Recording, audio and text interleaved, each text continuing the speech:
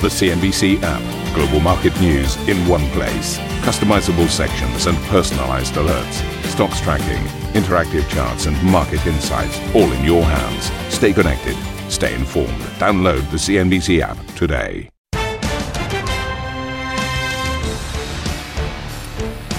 A very warm welcome to Squawk as the sun rises over the City of London. These are your headlines. UK Prime Minister Boris Johnson is admitted to intensive care as his virus symptoms worsen. The Foreign Secretary Dominic Raab is standing in as leader, saying the government will continue his work. There's an incredibly strong team spirit behind the Prime Minister and making sure that we get all of the plans that the Prime Minister has instructed us to deliver to get them implemented as soon as possible. The Dow jumps more than 1,600 points, bouncing back from recent losses, with retail stocks leading gains as coronavirus numbers in the worst hit US states begin to flatten. Reports suggest OPEC producers and Russia could agree on output cuts if the US also reduces production. But President Trump says American drillers are already playing their part. The cuts are automatic. If you're a believer in markets, I can guarantee you there's a cut from pre this condition. And Eurozone finance ministers meet for a key Euro group on the bloc's financial rescue efforts, but disagreement over corona bonds could once again derail the talks. This as the German Chancellor Angela Merkel vows European solidarity. Everyone has been affected the same way, and that is why it has to be in everyone's interest, and it's in Germany's interest, that Europe responds to this challenge with strength.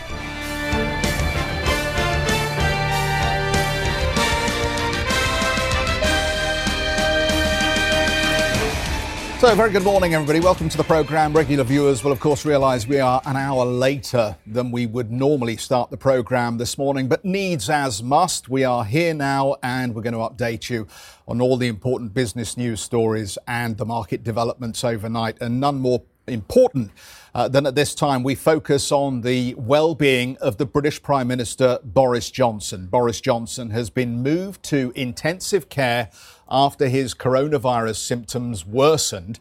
He was admitted to hospital on Sunday after 10 days with the virus. Downing Street says Foreign Secretary Dominic Raab will deputise where necessary.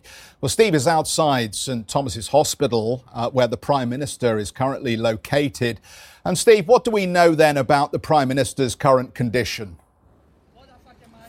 Well, we know what Downing Street has told us, Jeff, and of course it was only 24 hours ago that I was standing here, and the message from Downing Street that these were purely precautionary measures and that the Prime Minister remained in charge of the government, in contact with colleagues and officials. But why don't I go through the chronology of the whole Boris Johnson coronavirus infection? Because on the 27th of March, of course, it was then that the Prime Minister tested positive for coronavirus. And it was only last Friday, the 3rd of April, where we heard that he was continuing his self-isolation in his flat in number 11 Downing Street, above the official residence of the Chancellor of the Exchequer, because he was still exhibiting symptoms of coronavirus. And then we heard Sunday evening that as a purely precautionary measure, the Prime Minister was being transferred to a central London NHS hospital for monitoring. But again, they were very clear to emphasise 24 hours ago that it was purely precautionary. Now, we came down here yesterday believing it was St Thomas's Hospital here on the south bank of the Thames, which is 1.4 miles away from Downing Street. That was since confirmed to news organisations. And even as late as noon yesterday, we heard that Downing Street was insisting that the Prime Minister remained in charge of the country and was still receiving his red box official papers. In fact, the Prime Minister was tweeting just after noon yesterday, I'm in good spirits, and giving great praise to their National Health Service. Thereafter, things deteriorated, and at 7 p.m. we heard that the Prime Minister had been transferred to an intensive care unit and was receiving extra oxygen. 4 litres of oxygen, I'm told, was the amount of the Prime Minister received, but he was not on a ventilator. And part of the reason why the Prime Minister was transferred to intensive care, so that a ventilator was available if necessary. We understand the Prime Minister was conscious, and that, again, Downing Street emphasising this was a precautionary measure. But the gravity of the statement from Downing Street increased over the 24 hours. They were saying that over the course of Monday, the Prime Minister's condition had worsened as well. Dominic Raab, who is the Foreign Secretary and also the First Secretary of State, added that he was making sure that they would implement the plans of the Prime Minister to defeat coronavirus as soon as possible. Let's hear what the Foreign Secretary and de facto leader of the country at the moment, Dominic Raab, was saying yesterday. The government's business will continue, and the Prime Minister is in safe hands with a brilliant team at St Thomas's Hospital, and the focus of the government will continue to be on making sure, at the Prime Minister's direction, all the plans for making sure that we can defeat coronavirus and pull the country through this challenge will be taken forward. Now, of course, Boris Johnson, previously in good health. I think there have been concerns a while back about his weight, but that aside, he's a tennis player, a keen cyclist, even a jogger when his knees were allowing him to do that as well. But a relatively fit 55-year-old man as well with no previous underlying health conditions. He is being replaced at the moment in terms of the top job by the 46-year-old Dominic Raab, who will be deputising when and as needed for the Prime Minister. It comes at a time when actually the UK death toll increased another 439 mortalities overnight to 5,373. Actually, as horrific as that figure is, it is a drop of 30% day on day. And there are hopes that in the next week or so, possibly peaking around Easter Sunday on April the 12th, that the UK mortalities and infections could start to peak around this mid-April period. We've been hearing from world leaders as well, the likes of Donald Trump and President Emmanuel Macron, both wishing the Prime Minister well. Donald Trump saying he's a really good fellow. He's something special, strong, resolute, doesn't quit and does not give up as well. And well wishes have come in from across the political spectrum, from his predecessors, the likes of Theresa May and David Cameron, and indeed from the new leader of the Labour Party, Sir Keir Starmer as well. And we understand, of course, that Her Majesty the Queen is being kept in touch with all developments. Jeff, back to you. Steve, thank you. Let's bring in Steen Jacobsen, Chief Economist at Saxo Bank. Steen, a very good morning to you. I think, as Steve points out, we thought of Boris Johnson as relatively healthy, a regular cyclist. He participates in regular sporting activity, and he's a relatively young man in his 50s. But I think the speed of the deterioration has taken nearly all of us by surprise here. What implications does that raise about how we think about the enemy, this virus, and what it will do to economies going forward? Of course, Boris Johnson is the ultimate public figure being affected by this. And I think it tells the story how hard it is for any family and any person involved in this. But of course, in terms of the markets and the politics of the UK, it also raises the question of the succession in the UK government. I don't think Raab is everyone's choice as number two in this crisis situation. It very much tells me, at least, that the UK government is Boris Johnson and Boris Johnson alone. So I think there is a vacuum right now in terms of the response. I think the very muted sort of responses that we see from Raab that Steve was reporting on is a clear sign that there is something in the back rooms of number 10 that needs to be sorted out for future crises. But overall, I think this is very sad for him as a person. I'm sure he will pull through, and I hope he will pull through.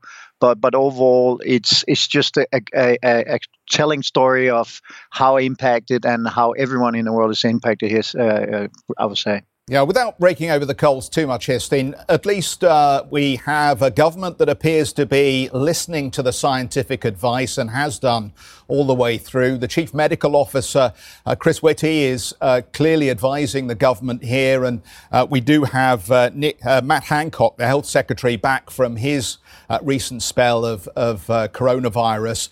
So there is that. But as you point out, there will be some impact on confidence around the government. Having said that, as I look at sterling this morning, it does seem to be getting a bid. Why would that be the case? To be honest, I can't explain that. I think it's very concerning overall. And I think the weaker dollar, of course, tells some of the stories. some part of the story here. But overall, I don't think sterling really is doing anything. I mean, I think we are looking for 0.3, 0.5 as a big move these days in sterling. But sterling is very, very close to the 120 mark that I've had outlined for a long time. And I think in any crisis, the UK always see a weaker sterling. So I think, and I expect overall that dollar will resume some of its strength, and I think sterling will follow the other currencies against the dollar, which means that the projection still is that we have a weaker sterling, but not necessarily. I think that is the bigger point here. Not necessarily reflected in any disbelief in the UK government or in Johnson coming back. That's not what's really driving sterling, in my opinion.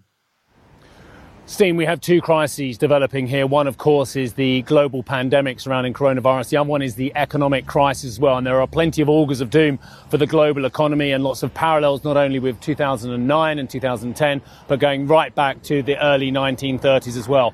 How long can the global economy take the kind of measures we're seeing at the moment, social distancing, isolation, and shutdowns of key parts of the economy? Not very long is the quick answer. The longer answer is that I think IMF came out a report that says that every month that we have this social distancing, it costs 3% of GDP overall. So in other words, we have another 2-3 weeks, and we should be able to sort of mitigate that through some of the very, very forceful powers that we've seen being released by the governments and the central banks globally. But we come to a point very, very soon, Steve, where we need to decide whether we're going to keep society at a social distancing model, or we need to reopen it. I mean, we are talking about an unemployment in the US. I heard this morning some people mention a number of 20%. The highest number of unemployment we've seen historically in the US was 10.7 in 2008. And I still think the market is totally prepared for what is coming in terms of when we open up. I mean, market is celebrating that, and very rightly so, that we have a flattening out of the curve right now in terms of people being infected. But, the real economic drama will be when we get to the other side of this, because the opening up will take month upon month. Think about it. You and I, Steve, we love going to a game of football. I mean, will football be open up? Airports, anything where you are in closed circumstances, it's going to be very difficult to see government allowing that to be open up freely, which means essentially the economy will be running at 60, 70, 80, 90%. Even China, and I had a number of chats with my colleagues in China this week. I mean, they say they are 90%, but foot traffic, less than 50%. Airports, less than 20%.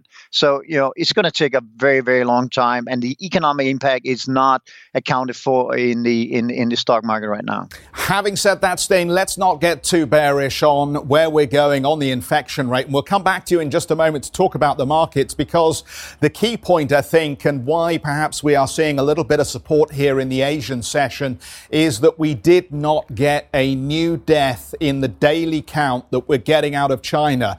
And if you take a look at some of the footage of key Chinese tourist sites, you will have seen people turning out in their masses to once again take advantage of getting back out onto the streets and beginning to enjoy some semblance of normality in their lives. Is it too early? We will have to wait and see as we chart the development of this virus globally. But that's where we are on the Asian session right now. I just want to point out to you the Chinese markets will have had a holiday as well for grave sweeping ceremony. So this is very much a return to business for the Chinese as they've celebrated Qingming Festival. We do see some strength back in these markets. They're up 1.3%. The Nikkei up 2% on that fresh stimulus news out of Prime Minister Abe late yesterday. And of course, if you get a 7% jump in the US markets, inevitably, I think you're going to get some follow through here. The one that's not participating in the upside this morning is Australia, and that has to do with the action the central bank took, or rather didn't take, the RBA deciding not to go any further on cutting rates, which is perhaps why we've just got the Australian market sitting out of some of the gains we've seen elsewhere. How are we set up for the European start of session then? Well, the prospect is that we do get a positive start to the trading session out of Europe.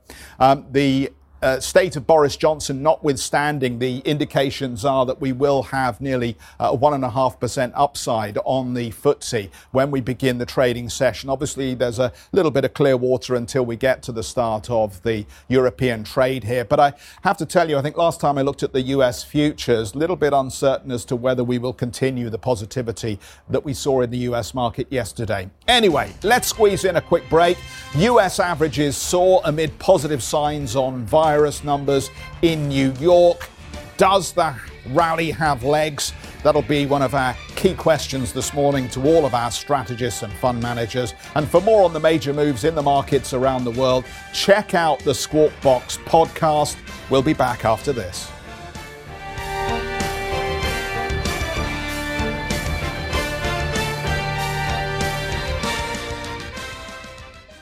If you enjoy Squawk Box Europe, check out the Brave Ones podcast.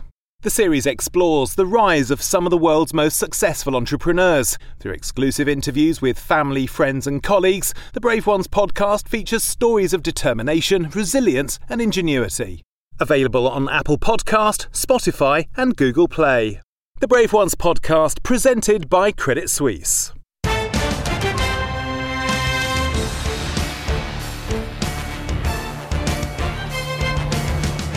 Welcome back. China has reported 0 daily deaths from the virus for the first time since Beijing started releasing numbers for the COVID-19 outbreak back in January. The country did see cases rise by 32 people on April the 6th, bringing the total closer to 82,000. It also recorded 30 asymptomatic cases. The Chinese government started including tests on those showing no symptoms a few days ago. The US is bracing for what one official is calling, quote, peak hospitalization, peak ICU week, and unfortunately peak death week. Worldwide, the number of confirmed cases has risen above 1.3 million people, while nearly 75,000 people have died due to the outbreak. France suffered a record daily number of deaths on Monday, but the rate of fatalities in Spain and Italy appears to have slowed. President Trump has hinted at potentially releasing a fresh round of direct payments to Americans in a bid to cushion the impact of the outbreak. Trump said the move is currently under serious consideration, but did not provide further details. He also vowed the first set of payments will get to citizens on time. Meanwhile, the president urged Americans to remain positive, but warned the outbreak will lead to a difficult period for the country. We're going to have a rough week. We're going to have maybe a little more than a week. But there's tremendous light at the end of that tunnel. I said it last time, said it last night. There's tremendous light at the end of the tunnel there. JP Morgan chief Jamie Dimon has warned shareholders to expect a, quote, bad recession that could put their dividend in doubt. For more on that story, go to CNBC.com. So how are we setting up for US futures then after those strong gains we saw for the markets overnight? We've had a little bit of a turnaround in the trend on the futures. When I came in a couple of hours ago, we were indicated negative for the start of the session, but we've seen some improvement on those numbers. In terms of the overnight trade, let's just pop up the board and give you a look at that.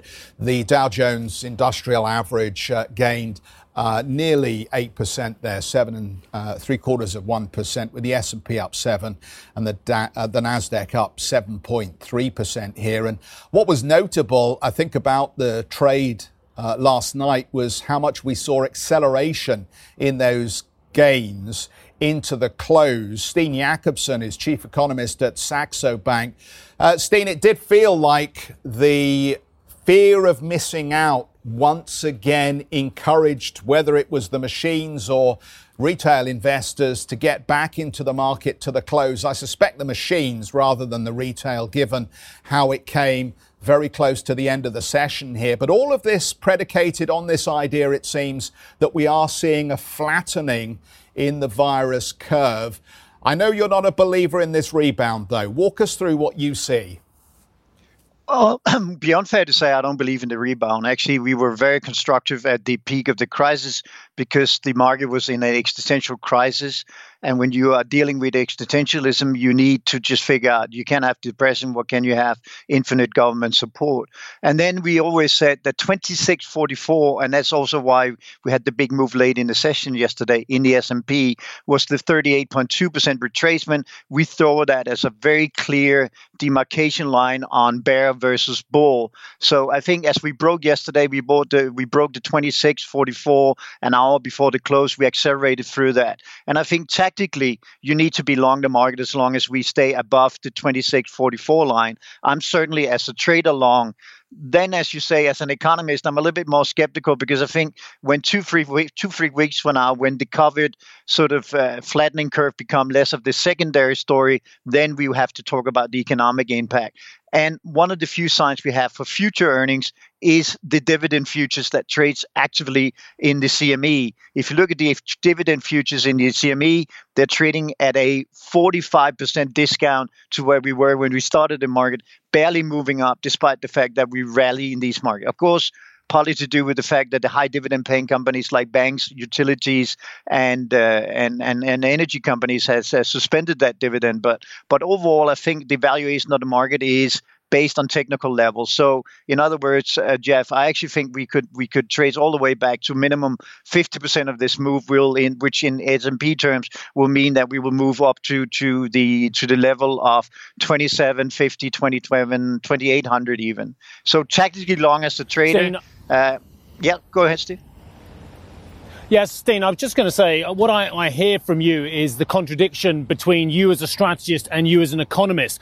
And I wanted to just go into one more level on that in terms of the market perception of the relief package that's coming globally, and indeed what can really be done economically as well. Do you see a disparity coming between what's happening in the real economy and what the markets will be predicting that's happening, and indeed the flows that will be going into the markets rather than the real economy? Absolutely. And I think the gap between the facts and the evidence we have for what will be coming towards what the market is pricing is very, very different. It seems like we are playing to the tunes of Donald Trump, and who is he to be the economic expert? I'm sure he's not worse than anybody else, but I'm also certain that he's not better. We have enormous amount of uncertainty. Normally, the market doesn't like uncertainty. We're trading on that, but also, during the last 3 weeks, when we were sort of positive on the market, we were told, and again, we were naive that we could not believe in government intervention. But I have to go back to the point here, Steve. We were in the biggest crisis you and I and Jeff have seen, and we are old geezers, and we have been wrong for a long time. In 2008, 2009, we went to the brink of seeing sort of the fall down on the market. This time we went over the cliff, and we had to have the biggest amount of expansionary policy, infinite control, yield curve control is coming, and more packages are coming as well. I referenced a speech that the president made before he was the president in Virginia in August 2016, where he talked about $1 trillion infrastructure fund as well. Of course, talk of huge multi-trillion-dollar infrastructure funds globally is being talked about now. These can work, but they can take a very long time, as we saw in the 30s and other key periods at 1948 onwards with the Marshall Plan as well. What hopes then for a Marshall Plan for the globe, let alone for Europe? Europe is going to be very difficult, and I think the finance meeting today is only the entree, but the real meeting will be the Council of Ministers. We saw Merkel back down, but overall Europe in a very difficult position, also on the eastern border with Hungary's changes to the political system. But in terms of the government bonds, we did try it in 2008, 2009. People forget it. The infrastructure was given to the U.S. states, but the U.S. states did not want to take it up. So it's very difficult to do these global bonds overall. I think it's the right idea. I think to mutualize and create some sort of incentive for people to partake in the solution long term. But, Steve, we will be back to amortizing these fiscal impulses that will be 50, 100 years to pay back as we did after World War II. But at least we are doing something. And in these times, you can be critical of central banks, but I have to give credit to the Federal Reserve to become the lender of last resort. Government less so, as you say, indirectly. I think they need to get the house in order. Europe needs to step up, and they need to step up big. Otherwise, we will have some disappointment for valuation in Europe later this week. Steen, very briefly then, just putting your trading hat back on. on two key events here, one potentially an oil deal, the other that we get something meaningful from today's Eurogroup. What do you trade? Are you trading anything? I'm actually, my oil analyst, Ole Hansen, is very, very negative on the potential for a deal. So we are slightly short the oil story. We are slightly long the European story on the day because simply technically it makes perfect sense. And we've seen that the Dutch has come into a storm because they have been too harsh on the southern countries. I think there is a show of cooperation, and maybe the Boris Johnson on a personal level helps this story today. Thank you for listening to Squawk Box Europe Express. For more market-moving news, you can head to cnbc.com. Or join us again on this show with Jeff Cutmore, Steve Sedgwick and Karen Cho, weekdays on CNBC.